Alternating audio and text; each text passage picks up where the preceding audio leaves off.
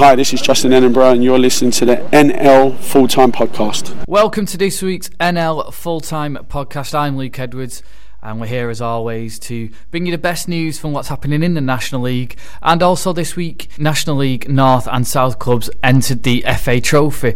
And our Step 3 focus this week are on Corinthian Casuals. You may have seen the documentary. Well, Tom is here as well to tell us more about it. We'll hear more from that later. But Tom, how are you? Yeah, good, thanks, mate. Looking forward to getting involved after a few weeks off. Had a look through all the results from yesterday. It's been nice to get stuck back into the non-league action. So we'll look at the National League, and the result of the day for me was Leyton Orient going to Wrexham. Now, I know obviously Leyton Orient have been really good this year, but Wrexham have a brilliant home record, and I think before the game Justin Edinburgh would have taken a draw, so to go there and win by 2-0, he'll be skipping, won't he? Yeah, absolutely. That's a really good result for Orient. It keeps them top by 3 points. As you said, Wrexham have got such a good home record.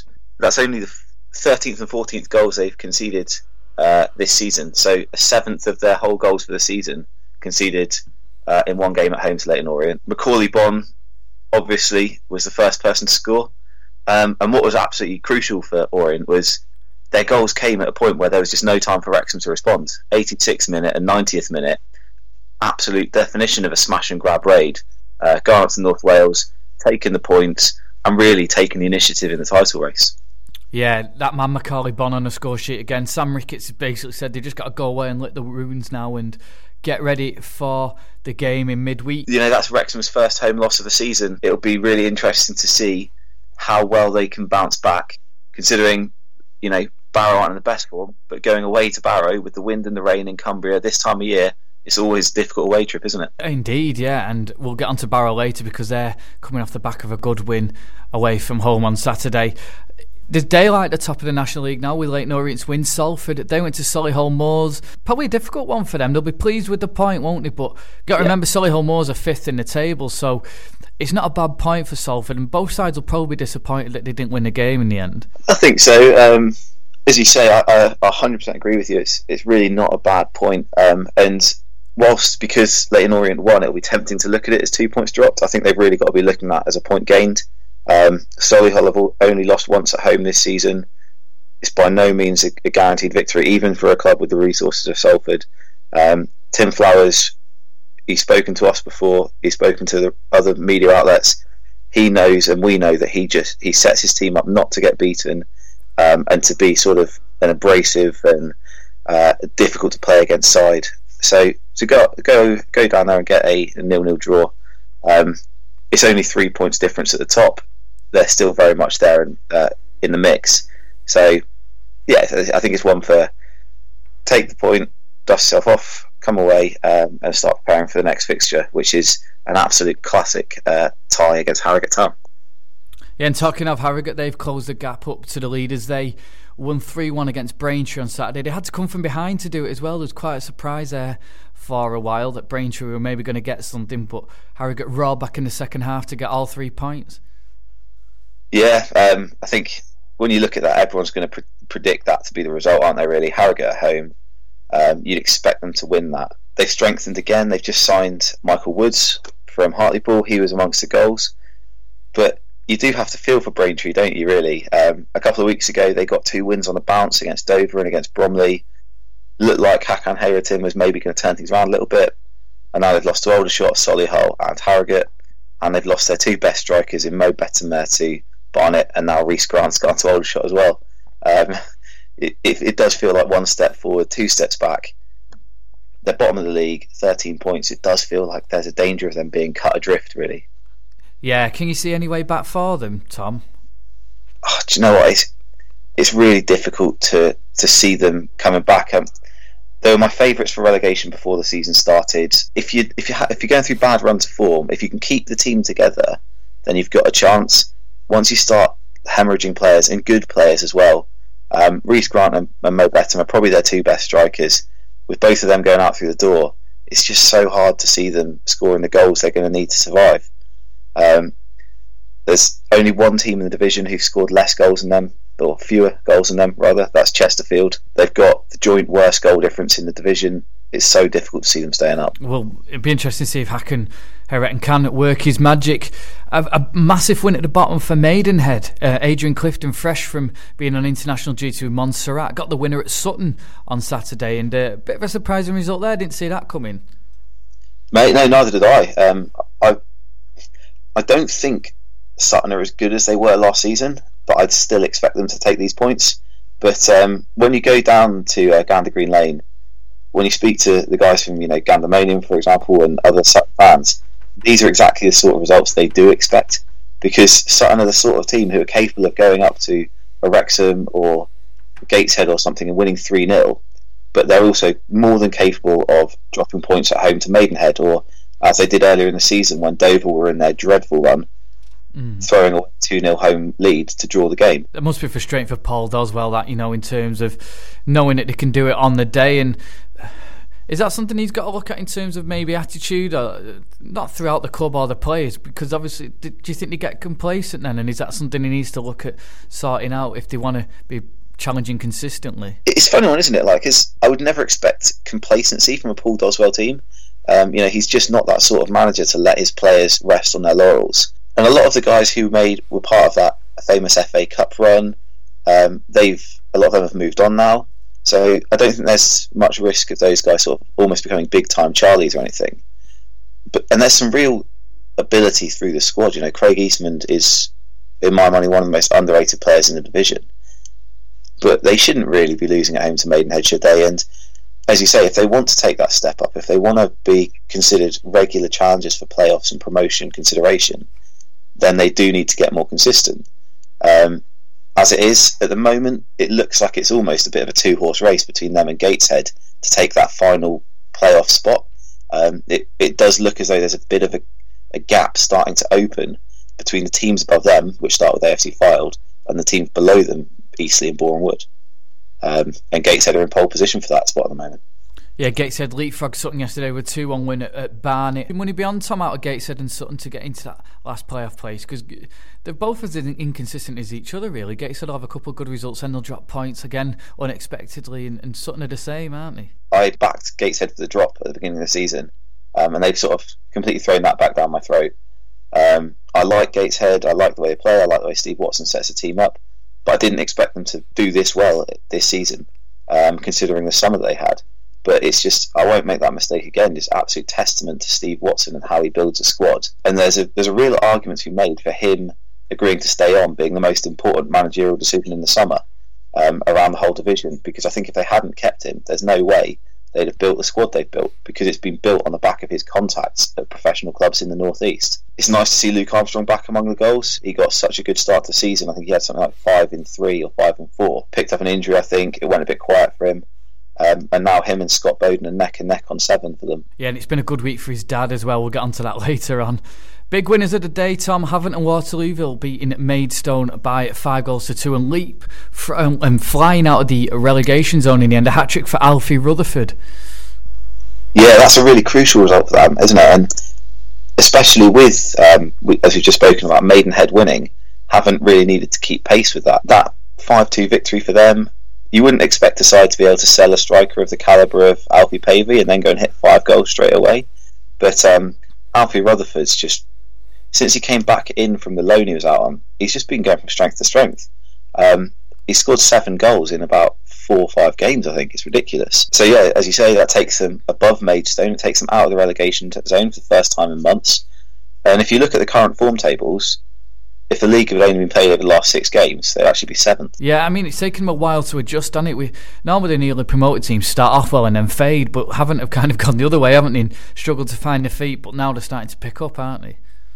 Yeah, agreed. Like you often see that sort of like almost rush of excitement as they get to the new level of playing.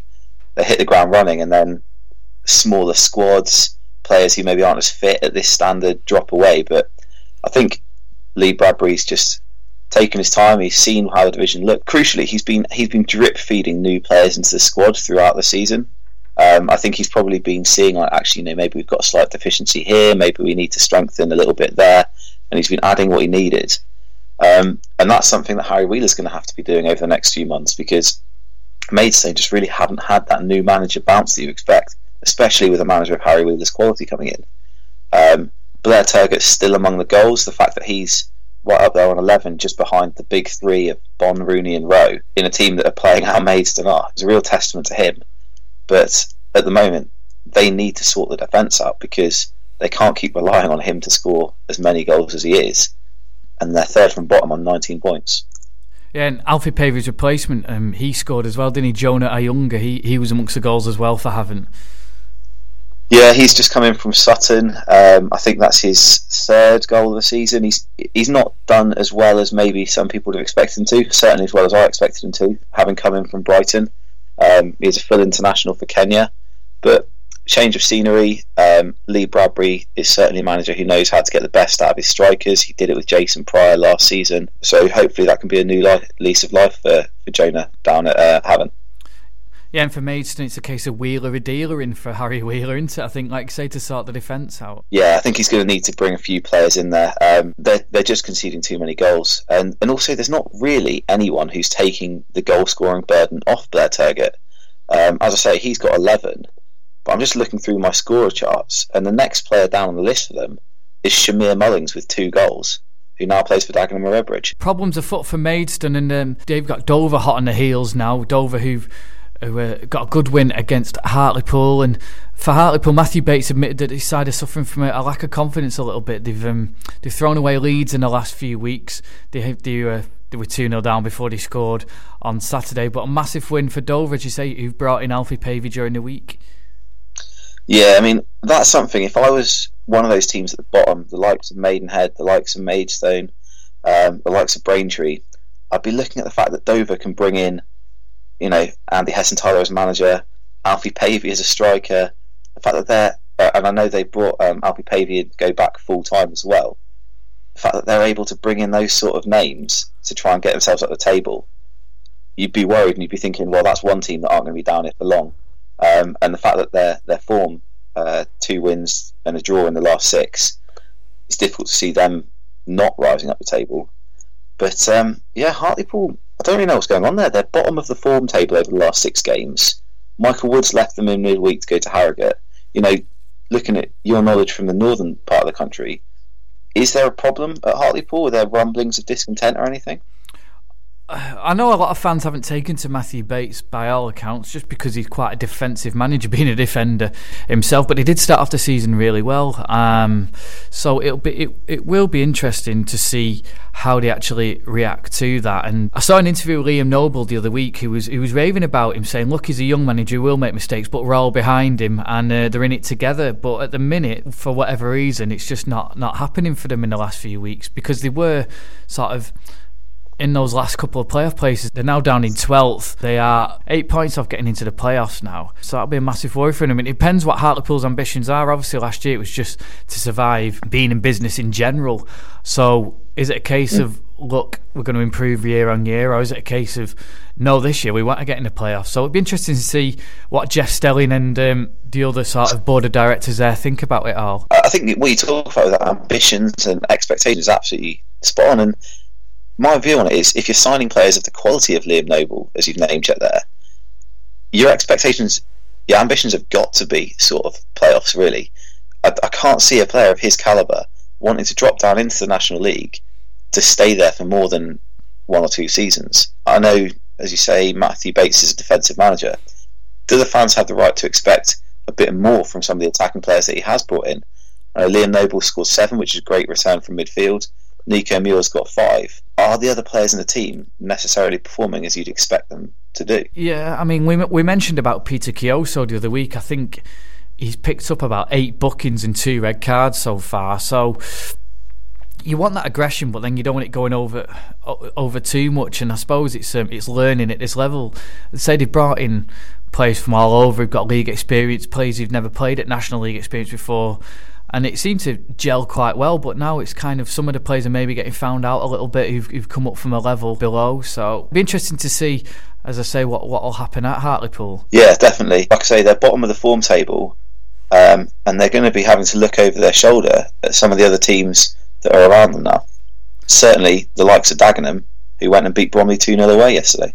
Yeah, really good win for them. Dagenham are climbing up the table now with that investment. They've got Angelo Balanta there. I mean, I saw that a few weeks ago, and that's a quality signing for them and somebody that'll help them go up the table. I was really surprised by that because, firstly, I just don't know. I know they've got the new owners, but I just didn't know where have they got the money to sign Balanta. Because also, why would Boreham Wood let him go? He's such an important player to their style.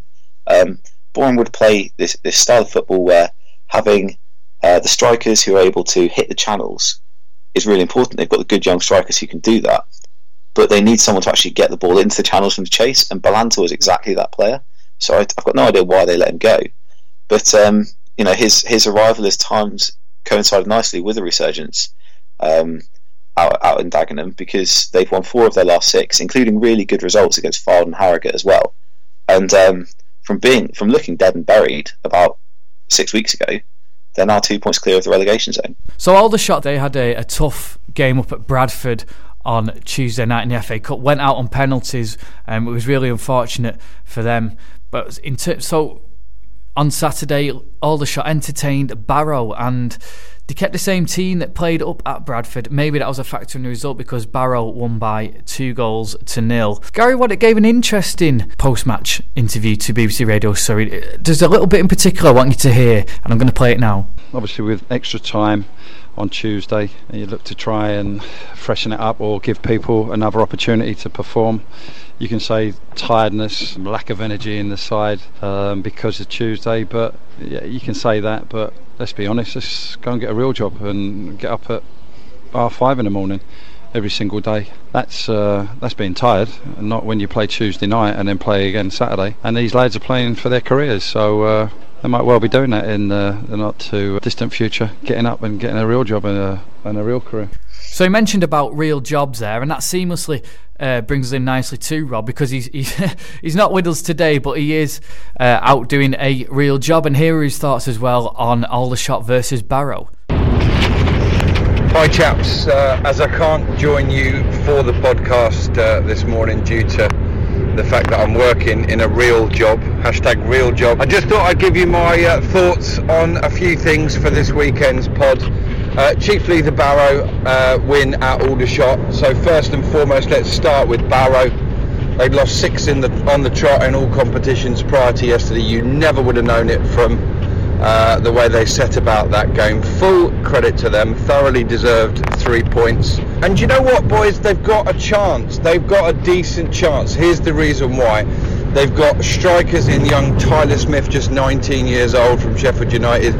He'll probably have his loan extended for the season. One chance really yesterday, and he took it with aplomb. 9 goals for the season at 19. That's not bad in November in the National League. And Jack Hindle coming off the bench and scoring again, I think his 8th goal of the season. The pair of them don't start together too much.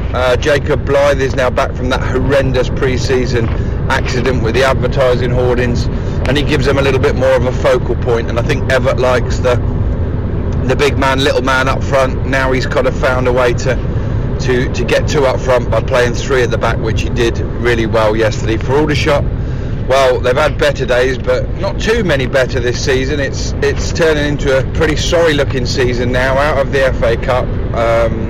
The little resurgence probably of October now well behind them, and they're slipping back down the league again, and they look a little bit toothless. They don't look like scoring, they're conceding too many.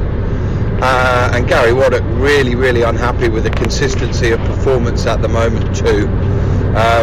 Massively tough game for them in midweek at Orient, who are obviously not just top, but they're clear by 3 points now. A fantastic 2-0 away win on the road for them at Wrexham, which I'm sure you boys will discuss. I'll speak to you in a week or two, listeners. So that was our good friend of the podcast, Rob Worrell, and an interesting result that, Tom, in the end. I didn't really see that coming. As Rob said, Barrow hadn't won in 6 games in all competitions, and they went there and the surface, they're a good passing side, Barrow, so I imagine the surface would suit them at the Ebb Stadium, and they came away with the 3 points.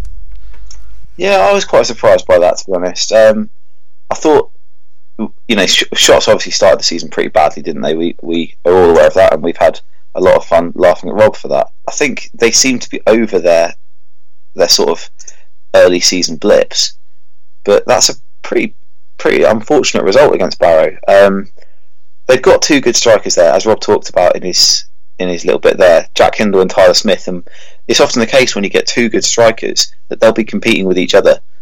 Wouldn't surprise me at all if they've got some sort of bet on to see who comes top out of the two of them. At the moment they're both on 8. As Rob also said, Gary Waddock had a difficult decision to make, whether to give fresh legs a chance or stick with the guys who served him so well in midweek. And it looks, with hindsight, as though he made the wrong decision. And Rob caught up with an ecstatic Barrow manager, Ian Evatt, after the game. Very kindly joined by Ian Evatt, the Barrow manager. Ian, a difficult few weeks for your side, but they've stuck at it and they've given you the just rewards today. What's your reaction to a pretty comfortable 2-0 win at Aldershot Town? It was a fantastic away performance. Obviously the last 4 or 5 weeks have been difficult. Results haven't been going our way. We started the season great, we were in a really good run of form, but it just shows you a month in football sometimes is a long time, and we've really suffered this last 4 or 5 weeks for 5 or 6 defeats. But today we've shown a different side to our game, that we can fight, we can muck in, we can be disciplined. Our formation tactics were spot on, and the players bought into everything we've changed this week fantastically well. And their effort, commitment, desire, everything I want from a footballer was there on show today, and I'm delighted they got the 3 points. And when you're working hard and you're organised, and then you can just create one little half chance for someone like Tyler Smith, his 9th goal of the season now. How crucial always to have somebody who's finding the net regularly. Yeah, he's clinical. When he gets a chance, he normally takes them, and that's what you expect of a centre forward. For a 19-year-old kid who this is his first season in senior football, he's been fantastic, and his work ethic day in day out. There's no one. He's first in and last out every day. He's the last off the training pitch. Sometimes I have to drag him off the training pitch to get him to rest up, but he's that dedicated, and he's going to have a big future in the game.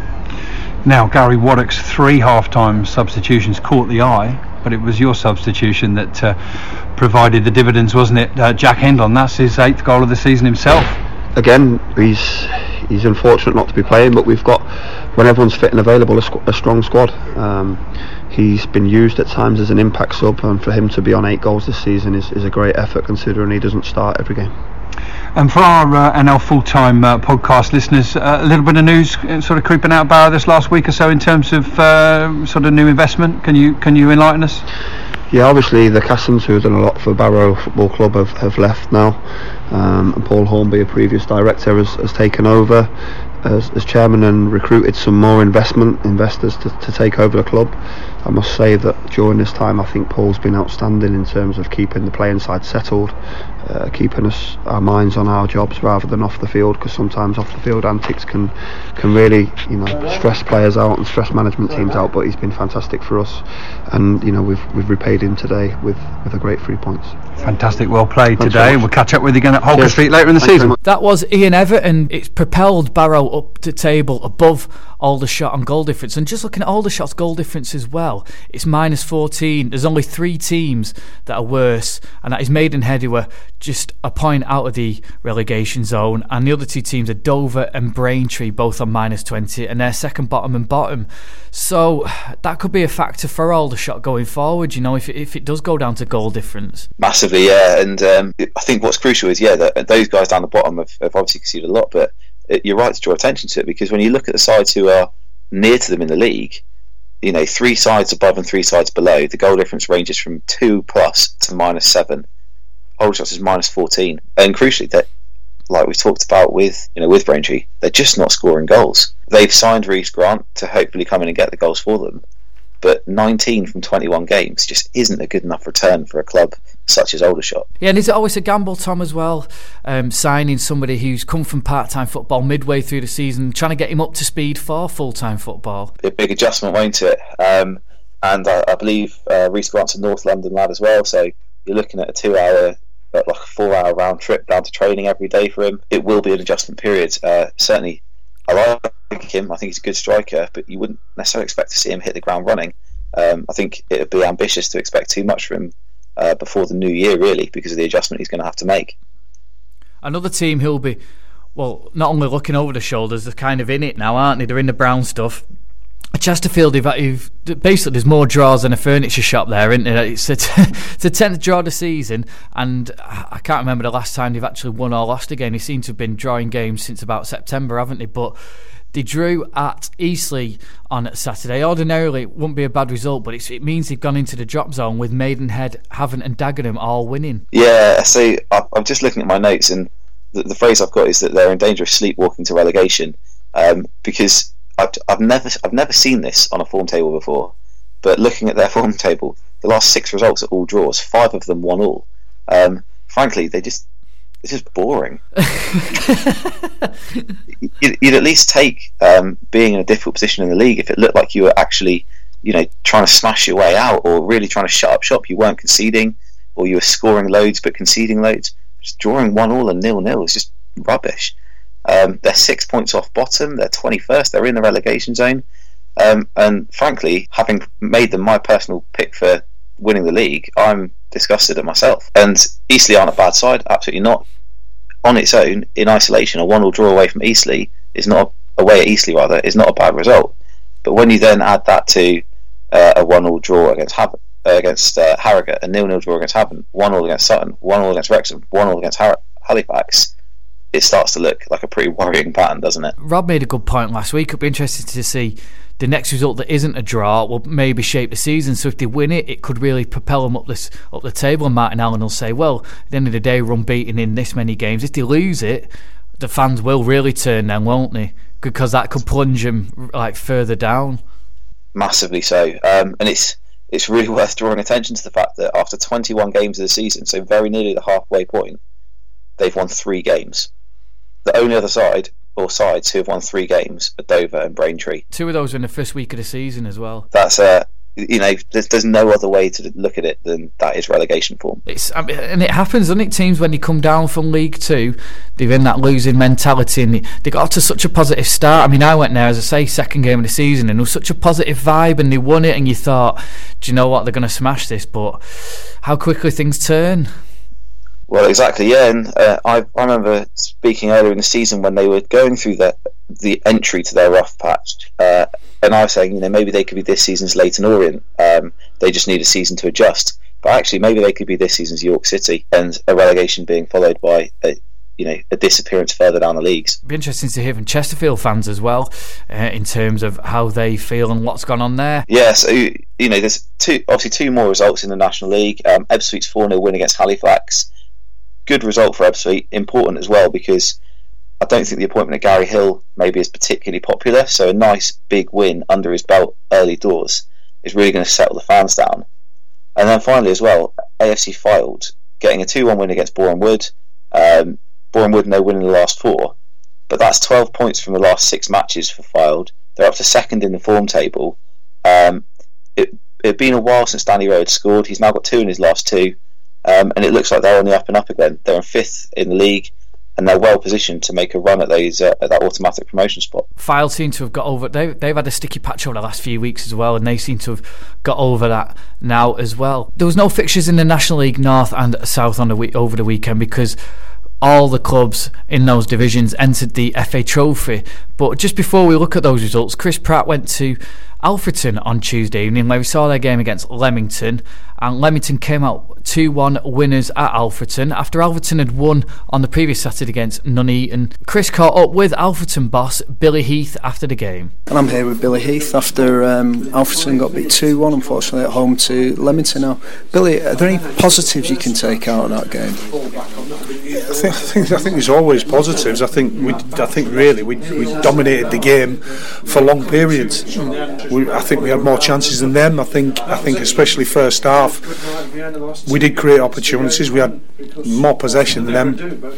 But like I say, it's what happens when the final whistle goes, and it's the goals you score. The problem with us at the minute is consistency. A certain number of players playing well one week, and then the next week it's a different set of players, and very rarely have we had all the players playing well at once. The injuries are disappointing at the minute because, like I say, we keep chopping and changing the team because we keep picking up important injuries to us. But we've got to knuckle down, and we've got to try and start keeping clean sheets for one. Now they say you're most vulnerable when you've scored, and so it proved tonight, didn't it, with that second goal? Yeah, but I think it was just like I said, the biggest negative tonight is our naivety. Right. Because we shouldn't be naive. The players we've got are vastly experienced at this level. Some of them have played above, and it was like we scored the goal. Right, okay, we're 1-1 now. We scored the goal. Let's try and go win the game in the next minute. Let's go get the goal in the next minute instead of just settling ourselves down again, getting the back four back in place, letting the players in front of them do the damage and play. Suddenly, after a minute the goal goes in, the back four's disjointed. And like I say, from it being in the hands of Sam, it's literally, I think they had 3 more touches, it was in the back of the net. Yeah. And that's just naivety. Now, last time I interviewed you, North Ferriby had just been promoted, so you were a lot happier then on the pitch. And I was just wondering, is there anything in this squad? Can you see, is that the sort of thing you're trying to build? Because that was a real team, that wasn't it? Everyone worked for each other. Yeah, is there similarities here? Yeah, obviously we obviously ask questions about. We always try and breed that about being a team. We've always built teams all the way through. People talk a lot about North Ferriby, but even at Frickley, even in the Brid days, it was all about the team. It wasn't about individuals. It was about team and about that commitment to each other, and that's what we're trying to build. But that takes time. Like I say, I would just up and down at the minute, which seems to be 1 step forward, 2 steps back. We get a good win on Saturday, which jumps us up the table. Then tonight, one of our games in hand, we've let this slip. But it's going to take time. It's not very rarely do you walk into a football club straight away and suddenly everything falls into place. But like I say, as long as the players keep working hard, then you will get your just rewards. I say tonight, it's not lack of effort or working hard. It's just piecing it all together at the minute, and sometimes that takes time. Okay, cheers, Billy. Cheers. Thank you. And that was Alfreton manager Billy Heath, and he didn't get much better for Billy Heath on the weekend because they lost 2-0 at home to Farsley Celtic, who are in the Evo Stick Premier Division, by 2-0 there. And that was probably one of the picked results to go to Alfreton, a team like that, and win away from home. Granted, Farsley's away form is really good, but still to go there and win that was a bit of a surprise for me, Tom. As I've made no secret in the past, my knowledge of the Northern Leagues is not what it should be. But I'm looking at the table, and Farsley are up in 4th with 4 games in hand over Scarborough and Nantwich at the top of the league. They're clearly a side who are on the ascendancy, aren't they? So they would have looked at it as a potential scalp, but they've got to be delighted with actually going there and taking the win. Absolutely, yeah. And Nathan Cartman amongst the goals there. Other results, certainly the game of the day was up in the North East, where Spennymoor beat Hales Owen by 8-2. Hales Owen were actually 2-1 up in that game, and it was 6-2 at half time. So you certainly got your money's worth up at the Brewery Field as well. Yeah, and Spennymoor will be targeting another long run into this competition, won't they? Was it semi-finals they got to last season? Surely they'd like to go one better and get their Wembley day out. Speaking of Wembley day outs, I saw Brackley started their title defence quite easily, really, dispatching Nuneaton 3-1 at home, as you'd expect them to, really, wouldn't you? Oh, indeed, yeah, in terms of league form. But league form, as we know, goes out the window a little bit, as we saw down at Salisbury, where they're going well under Steve Corridge in the Southern League Premier Division South. There we go. Yeah, that'll do. That'll do, yeah. And they beat East Thurrock, who we know are struggling in the National League South, but that's still a big scalp for Steve Corridge in Salisbury. Yeah, definitely. Especially when you consider that Salisbury only even made it up to Step 3 last season. They won their Step 4 division last year, and as I've said, I think it was probably the most competitive Step 4 league in the country, because the teams who finished in the top 5 all finished on 99 points or above, which is frankly an absurd points tally at that level of football. They're going well in their division, as you say. They're 3rd in the league at the moment, with 2 really good teams in Taunton Town and Weymouth above them. Yeah, it's one that you would say not a surprise, but they'll be delighted to get a higher league scalp. And they'll be looking at going quite a long way into the competition, I think. Talking of Weymouth, Tom, they got a 1-1 draw against St Albans, so they'll replay again on Tuesday, and that'll be an interesting tie, won't it? St Albans they're in the playoffs in the National League South, so Weymouth, as you said, have got a good side, and they'll be pretty pleased that they haven't lost, but then I think they'll be maybe gutted that they haven't won it on their own patch. Yeah, they'd have wanted to sort of put it to bed there, really, wouldn't they? St Albans concede a lot of goals. There's only three teams rather in the league who've conceded more than St Albans in National League South. And in Brandon Goodship, Weymouth have got, I think, the top scorer across the whole of Step 3. I'm not 100% certain on that, but I think he's the top scorer across the whole of Step 3. So he will absolutely back himself against the leaky St Albans defence up at Clarence Park. All right, that good work, good ship in a leaky defence. That's it. If there's loads of water in a leaky defence, and you want a good ship there, don't you? So another great result to look out for in the same division as Salisbury are Dorchester, who are in the relegation zone, but they beat Hungerford 1-0 at home. Hungerford, as we know, are struggling, but Ian Herring will be really disappointed with that, especially after the result they got against Billericay last week. Yeah, and it's a classic conversation, isn't it? And it's one we've had on the podcast before. If you are a struggling team, do you just want the competition out of the way because they're a distraction and a drain on your squad? Or do you look at them as a chance to boost some morale? Go to a side who are also struggling in the league below you, smash them for 4 or 5, get some confidence back in the squad, and then look at your next league fixtures from a slightly different perspective. He'll be really disappointed to have got that result, I think, because it's a real missed opportunity to put a bit of goals and confidence into the squad. And a couple of other results that caught the eye. Guiseley needed a last-minute equaliser at Lancaster. Guiseley, of course, maybe got one eye on Fleetwood next weekend in the FA Cup, but they'll have to look through a replay first against Lancaster on Tuesday night. And also Baseford, they are near the top of the Evo Stick Premier Division. They beat Curzon Ashton at home, so that's a bit of a shock there, although Baseford, as we say, are going really well. I did sort of tip that as one of the results in my own head anyway this weekend, and they duly delivered. I know there's a couple of other results you had your eye on, Tom. Yeah, I was impressed with Lewis drawing against Hemel Hempstead Town. Lewis came up from Step 4 to Step 3 this season. They're doing alright, I think. They're about 5th or 8th maybe in the table, so that they're not setting it on fire, but they're also comfortably adapting. But Hemel aren't a struggling side in the National League South either. Hemel are a good team. They'll be in and around a playoff place at the end of the season, so to get a draw and take them to a replay is a really good result. And then the other two results, Stockport quite comfortably dispatching Chorley 3-0. Chorley have really hit the skids recently, and then Oxford's 4-0 shellacking of Chelmsford. Again, a 1 or 2-0 victory there, you wouldn't be surprised, but to beat Chelmsford 4-0, there's not many teams that will do that. No, and as you said, Chelmsford, they weren't too happy on their own Instagram page, called it an awful performance. In terms of Chorley, Chris was there watching them at Stockport yesterday, and he caught up with the Chorley manager, Jamie Vermiglio, after the game. I'm joined with Jamie Vermiglio on the National League Full-Time Podcast. Jamie, it was quite an even first half, wasn't it? That penalty went in, they went and scored at the other end, but second half didn't quite work out.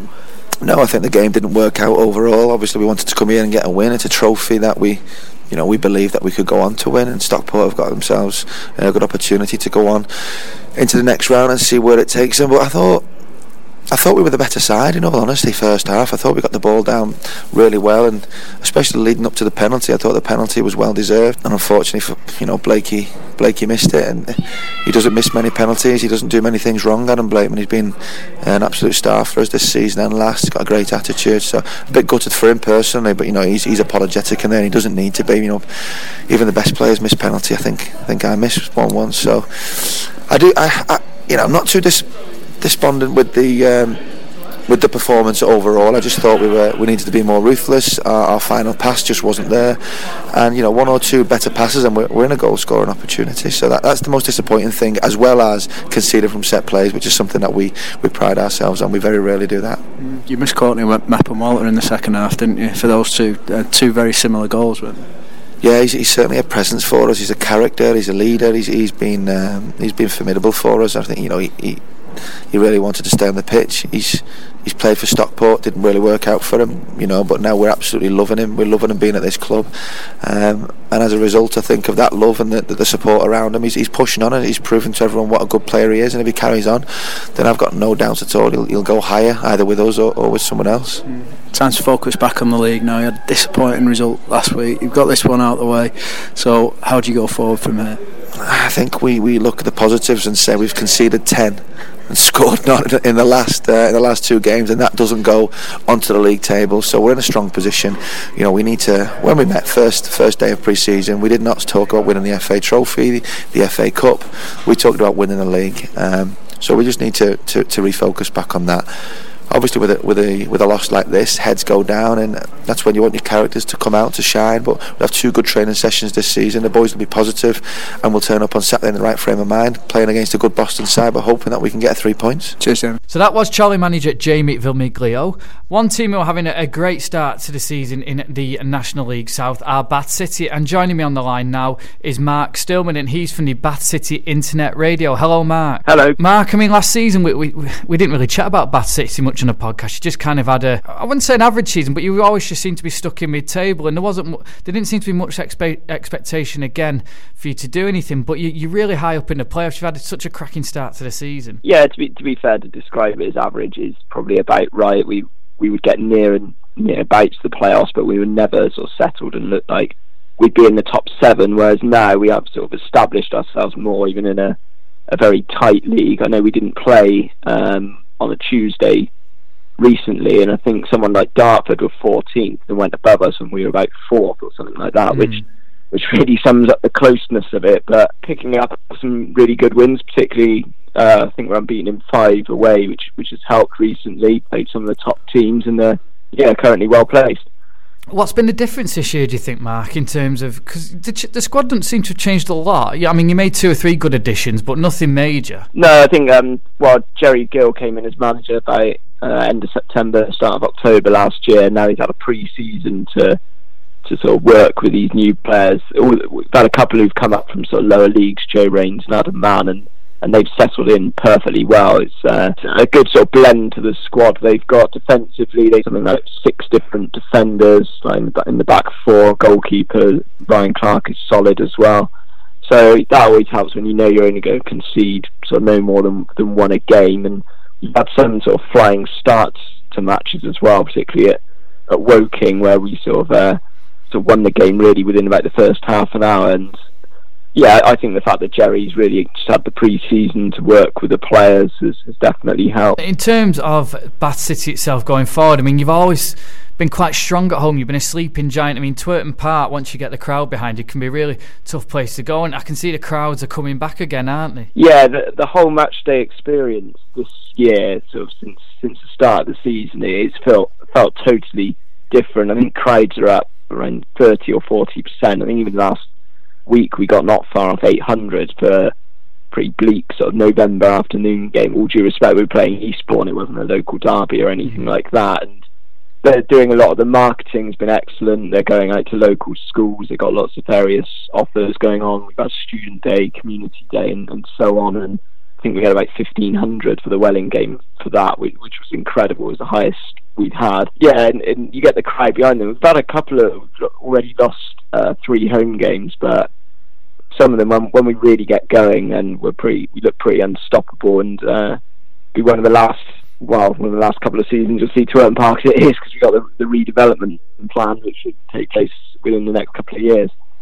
Excellent. So in terms of, you're not going to be sort of moving from your home as such, it's just giving it a bit of TLC and upgrading it. Yeah, I mean, at the moment, as classical as it is, it costs a lot to maintain. So they've got some good plans, which I've had a look at. It's all to do with the high street as well. So I think they will, when they do the redevelopment, they will have to potentially move like ground share for a couple of months. So they'd be looking to get it done over a summer that hopefully won't drag out as long as a new Wembley, new White Hart Lane or anything like that. But yeah, so that can be a challenge in itself. But I think at the moment it's a long way off. Well, I remember Bristol Rovers coming playing at Twerton Park for a bit. Maybe we could go to the Memorial Ground and play there for a couple of weeks. Yeah, the problem is we haven't really got anybody that close playing at our level. I mean, Bristol is, let's say, 45 minutes away or something like that. But yeah, I went there a couple of weeks ago. That's the classic sort of older way. I mean, they've been on about redeveloping that as well, but I'm not really sure what's in the pipeline where they'd like to go when they move.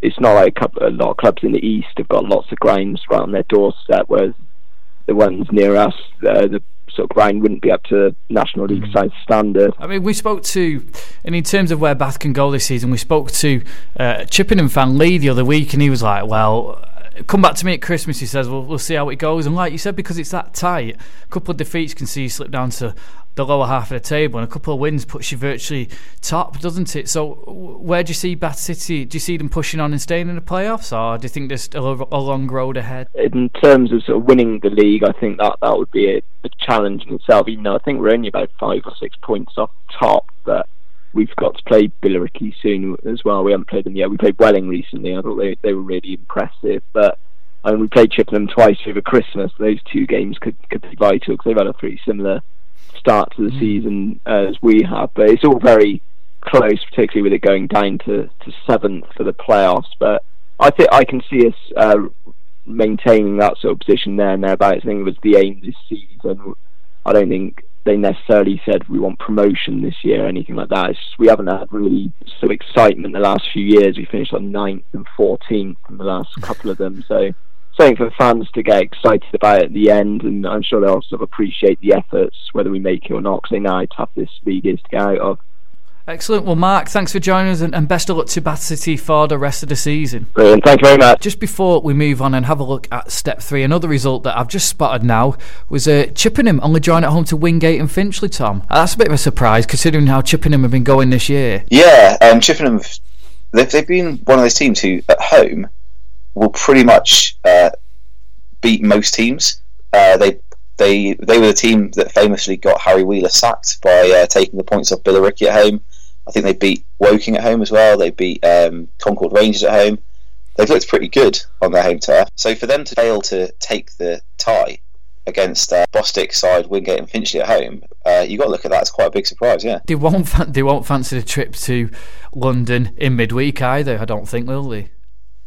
No, it all adds up to like a busy fixture schedule, doesn't it? And going into London on a weekday evening is always a nightmare anyway. So whilst it's probably only a 2.5 hour drive for a Saturday fixture, you're looking at a potentially 4-hour trip to get there on an evening fixture.